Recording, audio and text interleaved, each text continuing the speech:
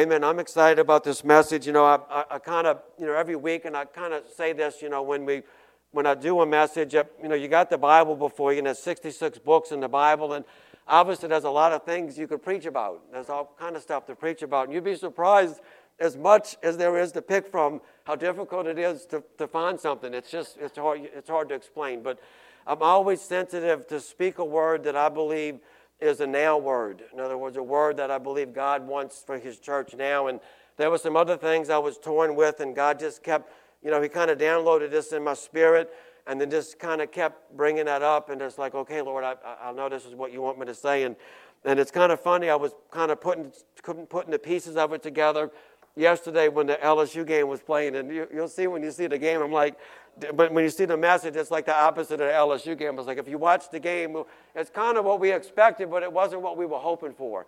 We were hoping that it wasn't going to be like that. And so anyway, but I'm excited to do this. It's always exciting to come before you and, present the Word of God. And I've said this before. I have the privilege of just being a mouthpiece. I'm just an instrument, just a messenger. The Word of God is there for us, and God's just looking for voices. He's looking for people who were willing to speak the truth of what the Word of God says. So as a pastor, it's a privilege. It's an honor to do it, and there's no apologizing for it. It's not my words. It's God's. And you speak it, with clarity, and you speak it with boldness, and it's exciting. So, hallelujah. The Bible says, rejoice in the Lord always. Again, I say rejoice. And, I can look at my life, and I can be honest with y'all. This message that I'm going to speak is really, the Lord has already really spoken it to me first. And that's really true in every message that God gives me. It's something that God's already speaking to me. But the Bible says, rejoice in the Lord always. Again, I say rejoice. And, a lot of times, if I'm honest with myself, I can look at my life as a Christian and even observing other Christians, and I don't always see that rejoicing necessarily. It's and you look at that and you just scratch your head. Even for me as a pastor and as a Christian, what is it that's stopping me from doing that? And I don't believe that God expects us to jump up and down 24 hours a day, 7 days a week. But I do think that the Bible tells us that there should be some presence of joy and celebration and enthusiasm in our life. That as a believer, that is expected for us. And, that there should be an expression of joy and contentment that is evident in the life of every believer. And so a lot of times, and I'm really big on this, and sometimes I just want to try to say everything in one message, and I know I can't, but I believe if believers really, truly comprehended what it was that God has done for them, then joy would be natural. It would be automatic. And I'm guilty of this as much as anybody, that we really don't ponder and really, saturate in what it is that God has done for us. And it's obvious when you read the Bible in the Old Testament and the New Testament, they had a deep revelation and understanding of Jesus. Like they knew who God was and what it was that God had done for them. So I think it's important for us as believers to really, understand and comprehend, what it is that God has done for us. And just as Antoine said, we celebrated communion. We remembered what it was that God has done for us. And Antoine was right. We celebrate Christmas, but I don't think most people realize the Christmas story is connected to the cross. And Jesus was born to die. That sounds cruel, but that's a fact.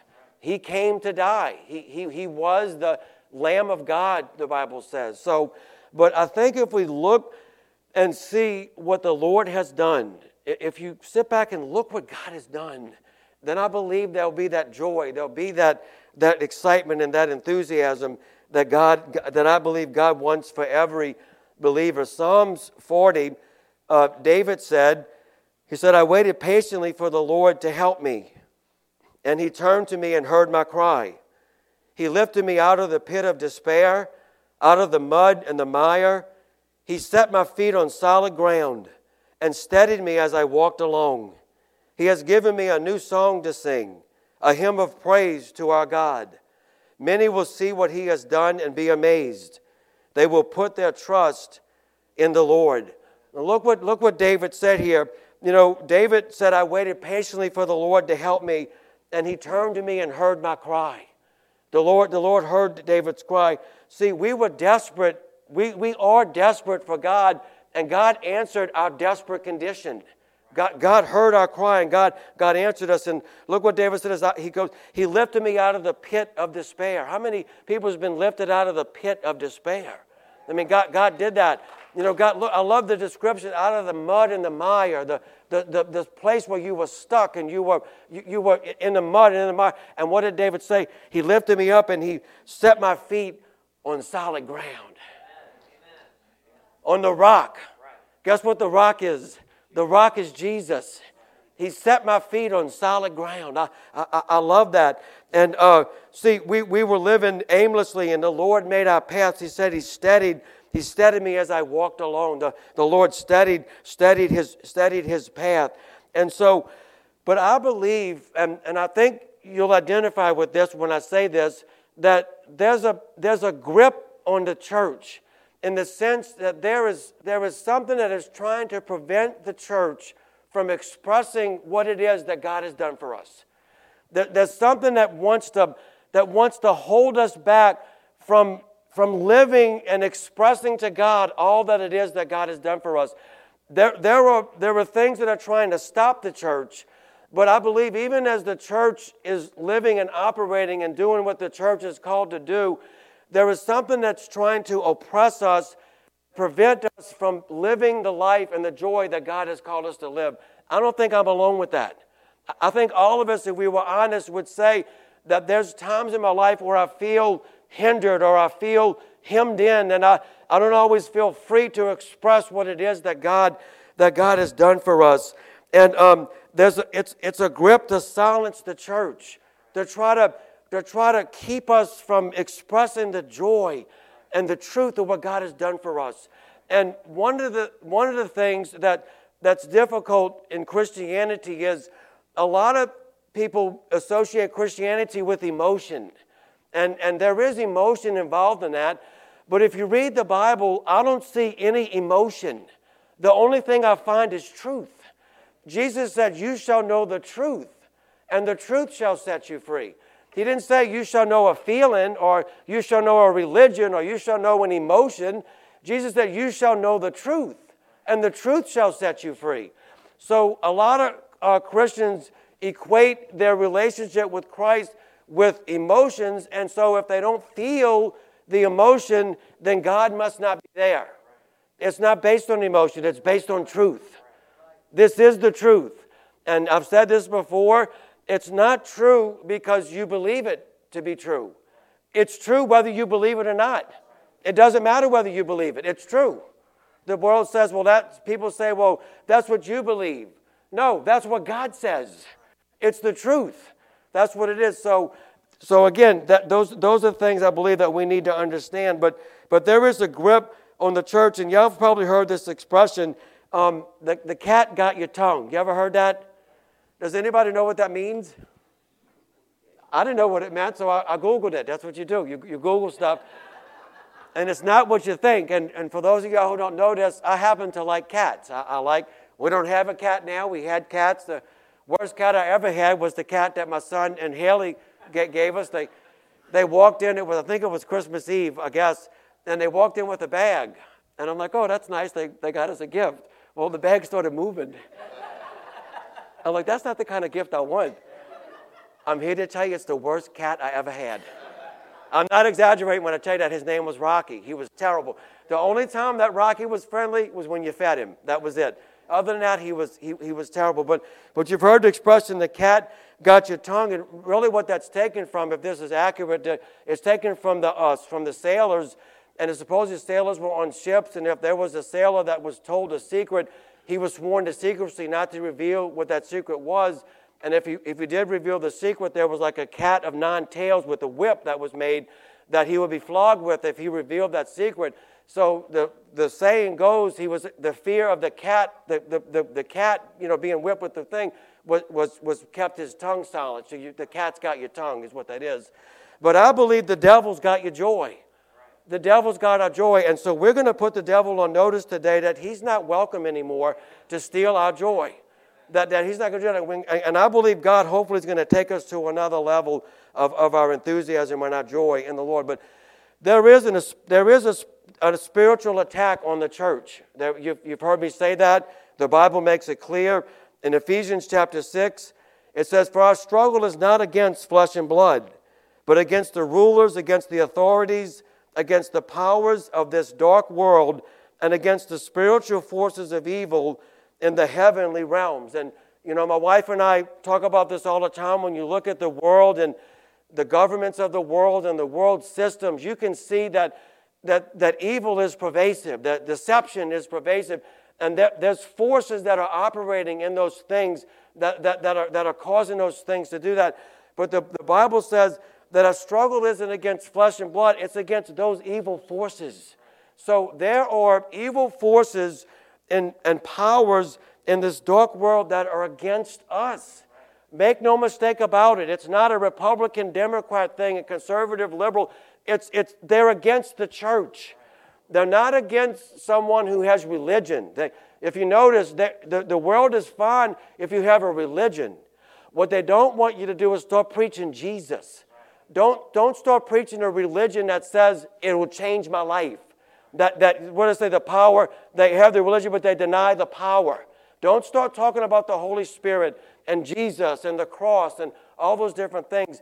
They are opposed to those things. So the Bible says that we are living in an anti-Christ society. They're opposed to Christ. They are opposed to the church. So these forces are working to silence the joy and enthusiasm of the believer. In other words, it's like there's an oppression, and it is against you, and it is against me as Christians for what we stand for in Jesus Christ. And Jesus said in John chapter 10, the thief does not come except to steal and to kill and to destroy. I have come that they might have life, and they may have it more abundantly. So I titled the message today, Living the Abundant Life. Living the abundant life, and some translations say, and that they may have life to the full. Now, when Jesus said, I have come to give you life, he wasn't talking about physical life, right? Why? We have physical life. We are alive. We were alive when Jesus came. We were alive before we were born again. We have physical life. What Jesus was talking about is the life that's only found in him. The life that only Christ can give us that has a life of meaning, has a life of purpose, has a life of significance. It's the only life that really matters. So apart from Christ, we might be breathing physically, but we're dead spiritually. We have no life. We're like walking dead people when we walk around. So Jesus said, I have come that they might have life and they might have it more abundantly. How many of y'all want the abundant life? I want the abundant life. And I don't just want the abundant life on Sunday mornings for an hour and a half or 2 hours. I want the abundant life 7 days a week. That's what God wants for us.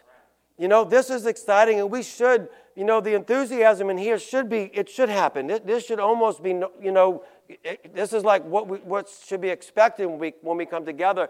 But we should also expect that when we leave the room and we go into our world, our workplace, our homes, our schools, all those different things, that we are living in the fullness of what Christ has done for us. So let me ask you, and just be honest with yourself, because I had to ask myself these questions.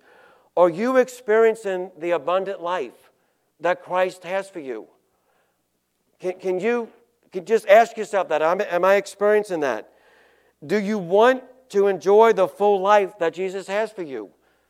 Some people might say, well, it doesn't matter whether I have it. To me, it matters. I want it. Do you want it? Do you believe that there is something preventing you from experiencing this life continually? Is there something in your life that you believe is stopping you or preventing you from experiencing that joy? And hopefully we're going to identify some of these things things this morning. But see, God is not seeking to give us a false counterfeit joy. He doesn't want a fake joy where we just pretend that we're happy. No, God wants to give us a real, genuine joy, a real, genuine expression. Look what God has done. Just like David said, He lifted me out of the mud and the mire. He set my feet on solid ground. A real, genuine joy of what it is that God has done for us. So today I want to look at the things that may be keeping us from experiencing this abundant life. And as we identify them, hopefully we can begin to release some of these things and tell the devil and tell the world and tell the flesh, these things aren't welcomed in my life anymore. That today they're going to stop and they're not going to prevent me from expressing who I am in Christ and living the life that God has called us to live. See, I want this church to be an abundant church, to experience the abundant life of Christ. Because why? If you are experiencing the abundant life that Jesus called you to live, guess what? That's contagious.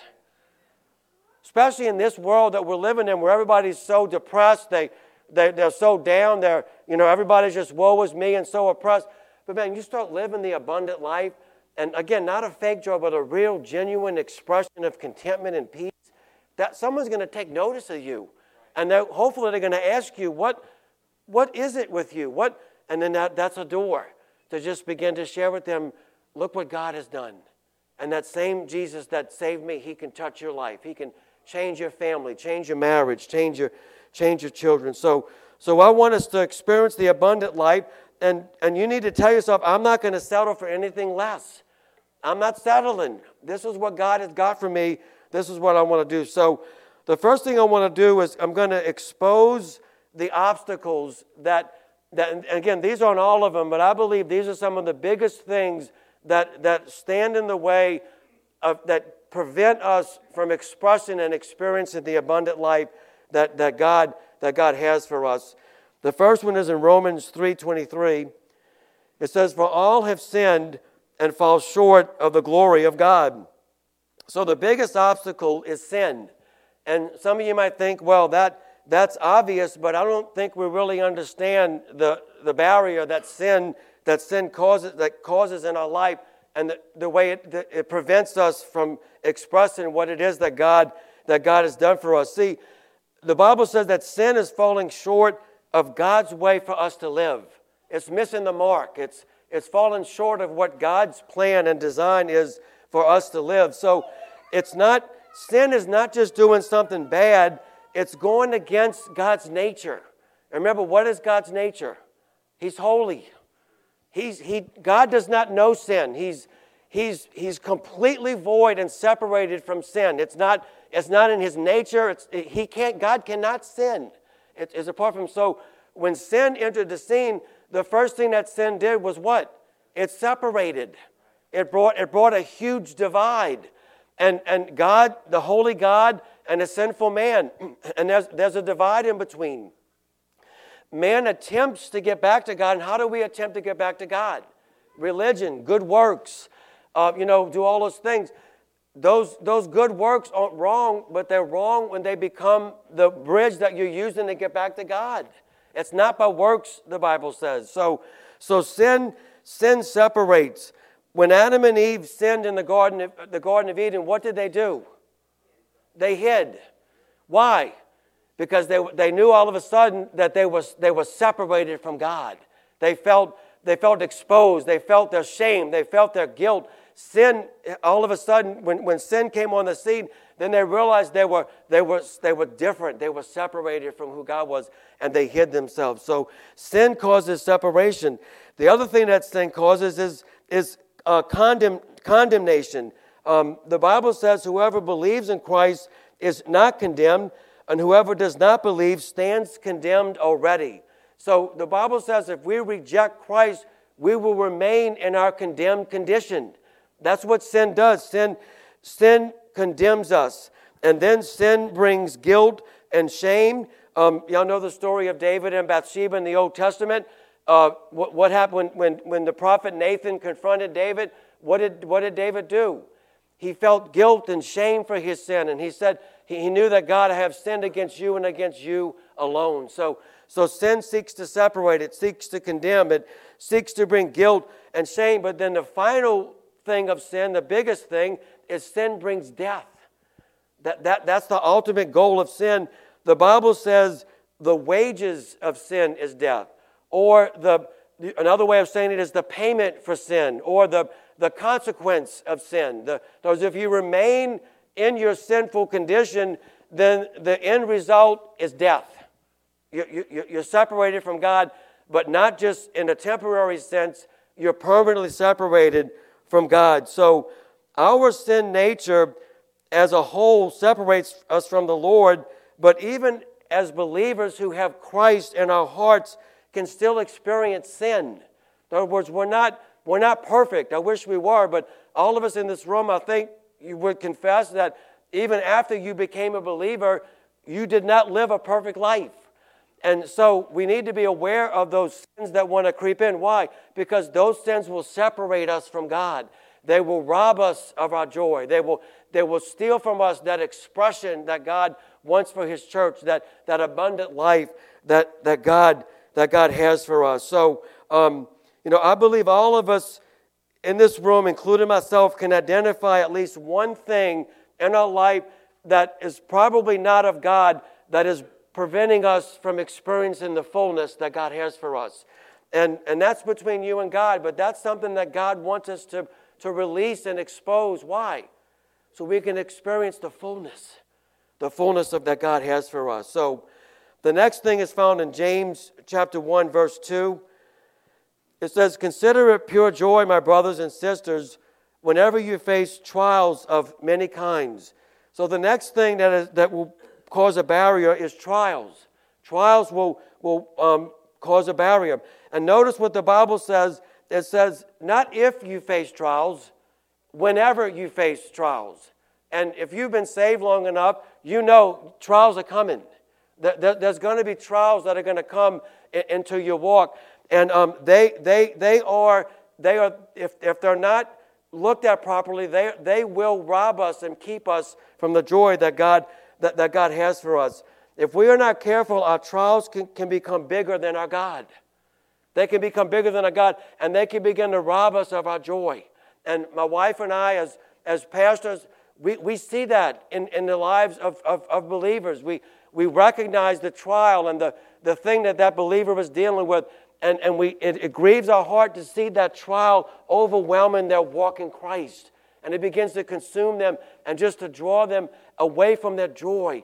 So we have to be aware of the trials that are in our lives. The trials are coming. They're going to come. James says whenever they come, the trials are going to come. We've experienced trials in our life. I've shared those, with Lee and my son Joshua, and I'm experiencing those now with my two daughters. The things that we're going through, and so that they're coming. But the thing for the believers, how do you handle the trials when they come? How do you handle that? They cannot become bigger. They can never become bigger than our God. Then the Bible says in 1 Peter chapter 5, verse 8, it says, "Be alert and of sober mind. Your enemy, the devil, prowls around like a roaring lion, looking for someone to devour." So the next thing that's going to prevent you from experiencing the abundant life is the devil, is Lucifer, is the devil. Peter says, "Be alert and of sober mind." Your enemy. Peter said, your enemy. Your enemy is not your spouse. For those of y'all who are married, I'm here to tell you that. Your enemy is the devil. The devil is your enemy, and he's opposed to the church. He's against those of us who take a stand and say, I believe in Jesus Christ. I've surrendered my life to Him. You are his number one target. He is all guns waiting back. That's what he's doing. He's seeking, the Bible says, like a roaring lion to come after those who are believers. The Bible says that the devil is a liar. Did you know that Satan is a liar? Satan is a deceiver. He is opposed to everything that God has for us. Everything that God has for you, the devil is opposed to those things.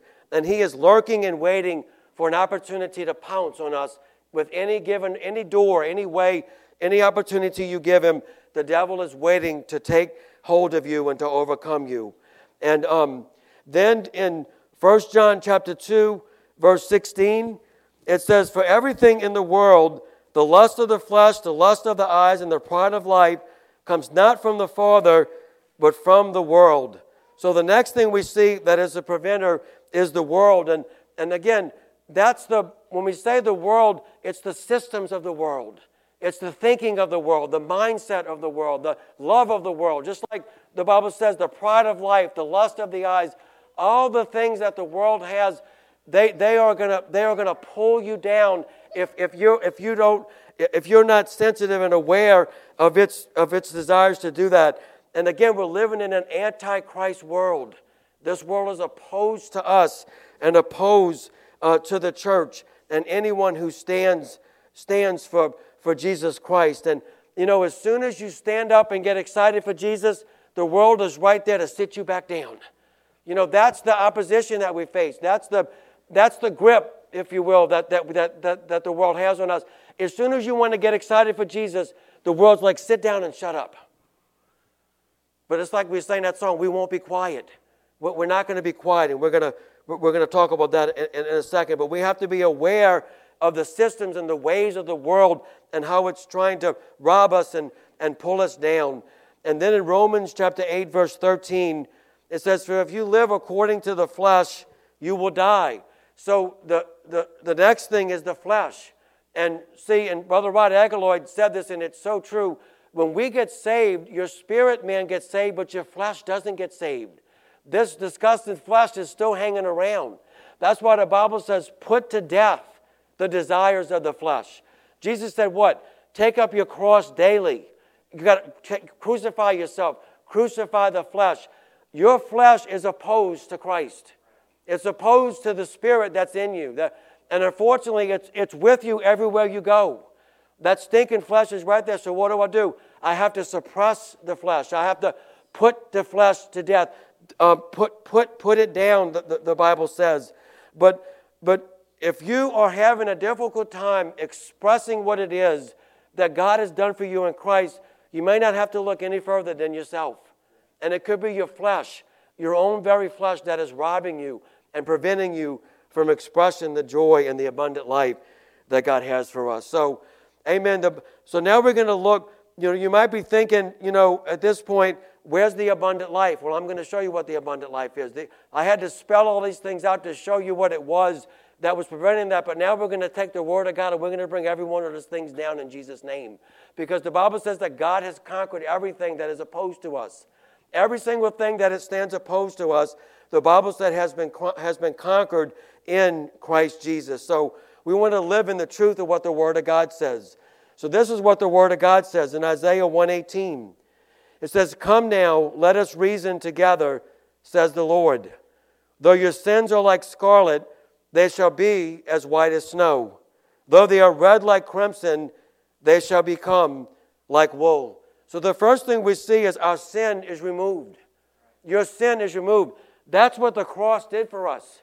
That's what we remember today when we celebrated communion, that the Bible says in Christ our sins have been removed as far as the east is from the west.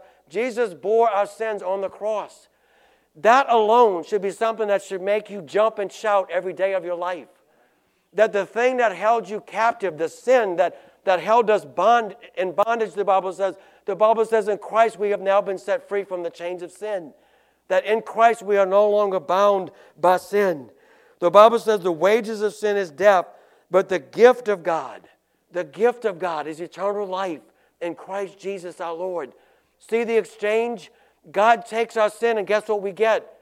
Eternal life. Thank you, Jesus. See, there should be joy. Just like that song said, there's joy in the house. Why? Because our sins have been removed. Our sins have been taken on the cross. And when you think of your sin, you gotta picture yourself as if you were in a courtroom. And you were the one you were the guilty one. You were sentenced. You were guilty in the courtroom. You were sitting there, and your punishment was death row. In other words, you were convicted for life, and your sentence was death. And that was what you deserved. There was no way you could defend yourself. There was no way. But all of a sudden, someone walks into the courtroom and says, guess what? I'll defend him. I'll defend her.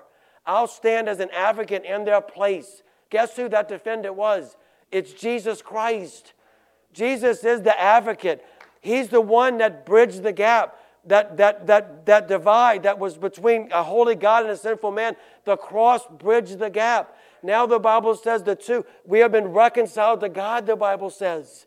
See, if you don't understand what God has done for you, you won't rejoice in what it is that God has done. We were dead in our sins, church. And the Bible says that God made a way for us through Jesus Christ, that for God so loved the world, that He gave His one and only Son, that whosoever believes in Him should not perish, but have everlasting life. That's us. So thank you, Jesus. That's the abundant life. So what is it that's preventing you from expressing that joy? What is it that's stopping me? We need to know that God remind me, Holy Spirit, birth something inside of me that just shows me every day, God, I'm free of my sin in Jesus. Not because of any good that's in me. I don't deserve anything that God has done for us. It's all in Christ. Your sin has been removed. I love that. That's a chorus we sang. Come now. In other words, let us talk about this. Let us reason this thing out.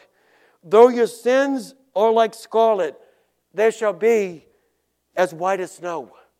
In other words, though your sins are there and they stand as a barrier, the Bible says God will remove them and they shall become as white as snow. Come now, let us reason together, says the Lord. Look what God has done. Look what God has done. See, the world, the devil, all of it, they do not want you concentrating on the cross. They want you thinking about the world's ways and the world's things. And it's a spirit of oppression, church, I'm telling you. And God wants to lift off that oppression off of you so we can rejoice in Jesus. Live the abundant life that God has called us to live. I want to walk in that every day of my life and thank Jesus for what He's done. In Exodus chapter 12, this is on the screen, I think, Lori, you have that. And I'm going to read it. This is the original celebration of what we did with communion. This was the Passover. It says, on that same night I will pass through Egypt. This is before the Passover, when the Jews slaughtered the lamb and they were freed from Egyptian bondage. This is what God told them before the lamb was even slaughtered. On the same night I will pass through Egypt and strike down every firstborn of both people and animals. And I will bring judgment on all the gods of Egypt. I am the Lord. The blood will be a sign for you on the houses where you are. And when I see the blood, I will pass over you. No destructive plague will touch you even when I strike Egypt. This is a day you ought to commemorate. For the generations to come to you, you shall celebrate it as a festival to the Lord, a lasting ordinance. God told the Jews all the way back before the first lamb was ever slain that after I do what I'm about to you, what He did, He said, celebrate. Remember and celebrate what it is I'm going to do for you. Church, we need to celebrate the death of Jesus and the salvation that God has done for us. It says it is a festival, a lasting ordinance, not just for the Jews, for us who are Christians. Celebrate. And yes, we celebrate communion, but I bet you when those Jews got together and they did it, they celebrated for weeks. It was a festival. And they got together and they ate and they gathered together. And I bet you there was a lot of joy in that room because they were remembering that God delivered them from Egyptian bondage. Well, guess what? You've been delivered from Egypt too, but your Egypt was sin. Your Egypt was death. And thanks be to God that Jesus Christ has delivered us. We are no longer slaves. The Bible says we are children of God. How much more should we celebrate what God has done for us? Celebrate, church. There should be joy in the house, rejoicing. What is it that's stopping me from getting excited about Jesus? It's powers and principalities. We come against them in Jesus' name. We put that down. We've exposed it now. Then the Bible says, the Bible says in Romans 8:28, it says, for we know that for those who love God, that's us, if you're a Christian, all things work together for good, for those who are called according to His purpose. That takes care of the trials. That says that the trials are working on my side. That God says all things Everything that is happening in your life is for God's purpose for those who live according and love God. I can look back and I can see that every single thing in my life that was a trial, that was a hardship, that was confusing, that didn't make sense, I can look back and I can see God's hand in every one of them. That God was putting together, He was painting this beautiful portrait that I could have never painted myself. And I look back and I look at the pictures and say, God, that's what you did. You were taking all of those things that I was dealing with, and this is the picture that you were putting together. So, church, you can rejoice even in your trials. That what did James say? It builds perseverance. It's building a desire and a hope in God, a trust in God. So even in your trials, God is working. And then in Colossians chapter 2, verse 15, it says, God stripped the spiritual rulers and powers of their authority with the cross. He won the victory and showed the world that they were powerless. The devil is defeated.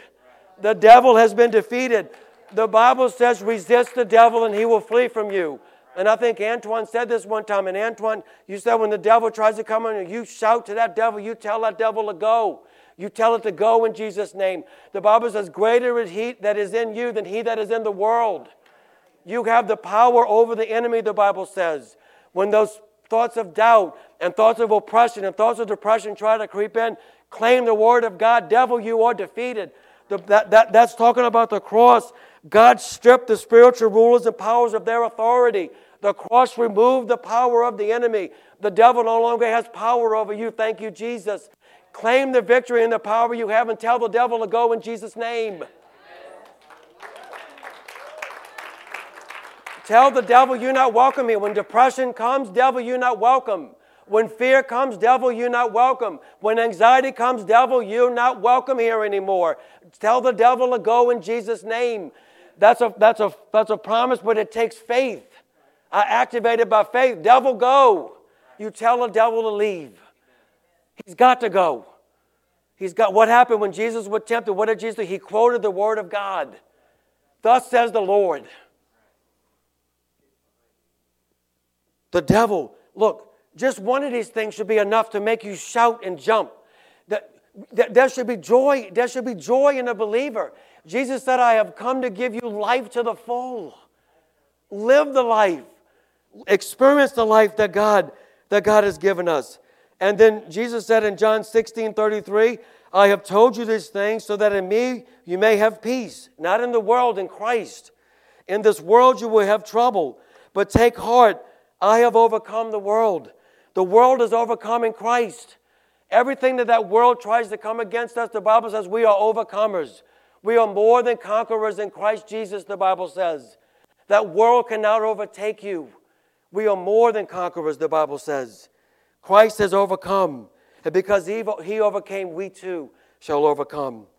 And then Galatians 2:20 says, I have been crucified with Christ. It is no longer I who live, but Christ who lives in me.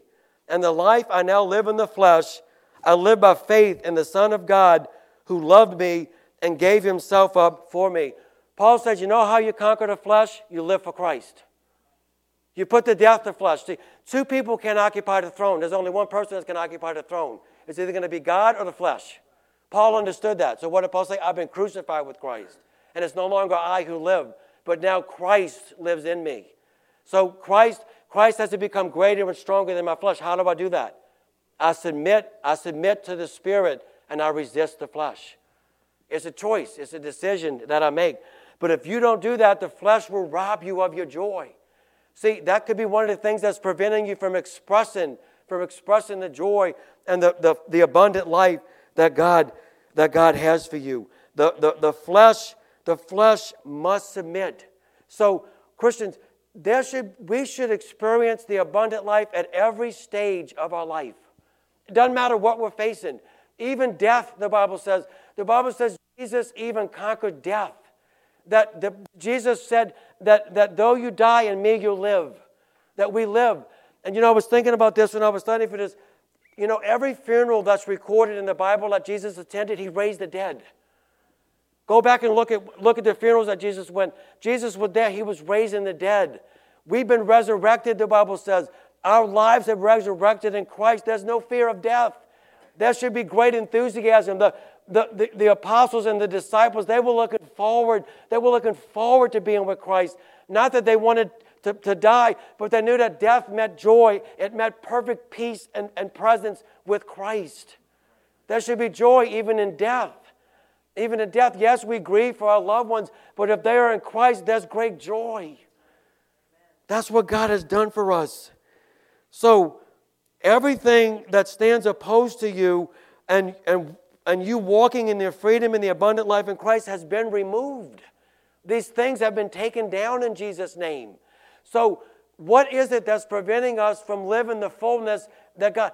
I make a choice. I choose truth. God, this is what your word says. This is what you've done for me in Christ. Now I'll walk in the abundant life that God has for me. And again, we live in the same world. You have the same pulls, the same things that are drawing you away from the Lord. Resist those things. Claim the word of God over those things. And tell God, say, God, I want to express. I don't want anything hindering me or stopping me from living the life you've called me to live. Right? Don't you want that? I want the abundant life that God has for us. Look what Isaiah 61 says. This is Jesus. This was prophesied in Isaiah hundreds of years before Christ came, and Jesus read this in Luke. It says, the Spirit of the Sovereign Lord is on me, because the Lord has anointed me to proclaim good news to the poor. That's us. He has sent me to bind up the brokenhearted, to proclaim freedom to the captives, and release from darkness for the prisoners, to proclaim the year of the Lord's favor and the day of vengeance of our God, to comfort all who mourn, and provide for those who grieve in Zion, to bestow on them a crown of beauty instead of ashes, the oil of joy instead of mourning, and a garment of praise instead of a spirit of despair. They will be called oaks of righteousness, a planting of the Lord for the display of His splendor. That's what Jesus came to do. And look what it says, the oil of joy instead of mourning. God wants to give some of you joy. The oil instead of mourning. And look, a garment of praise instead of a spirit of despair. That spirit of despair doesn't come from God. That comes from the world and from the enemy. God wants to remove the despair and give you joy, give you oil, give you gladness. See, that's what Jesus came to do. That's who we are in Christ. That's what Jesus has done for us. Now it's time for the church to walk and to live in the abundant life that God has called us to live in. I'm going to read the scripture and we're going to close here. In John 11:44, and y'all know the story of Lazarus. And if you don't know the story, you need to go read that in John, where Jesus raised Lazarus from the dead, and he had been in a tomb for 4 days. He was already in the tomb, been there. Jesus came and told Lazarus, come forth. The Bible says that Lazarus came forth. And look, in verse 44, it says, the dead man came out, his hands and feet wrapped with strips of linen and a cloth around his face. Jesus said to them, take off the grave clothes and let him go. Some of you need to remove the grave clothes, to take off whatever it is that's stopping you from loving Jesus and living the full life that Christ has called you to live. And I'm believing in Jesus' name that the grave clothes are coming off today in Jesus' name. That there'll be nothing that's going to stop us. Nothing that's going to prevent us from living the life that God has called us to live. Amen? Amen. You can stand to your feet.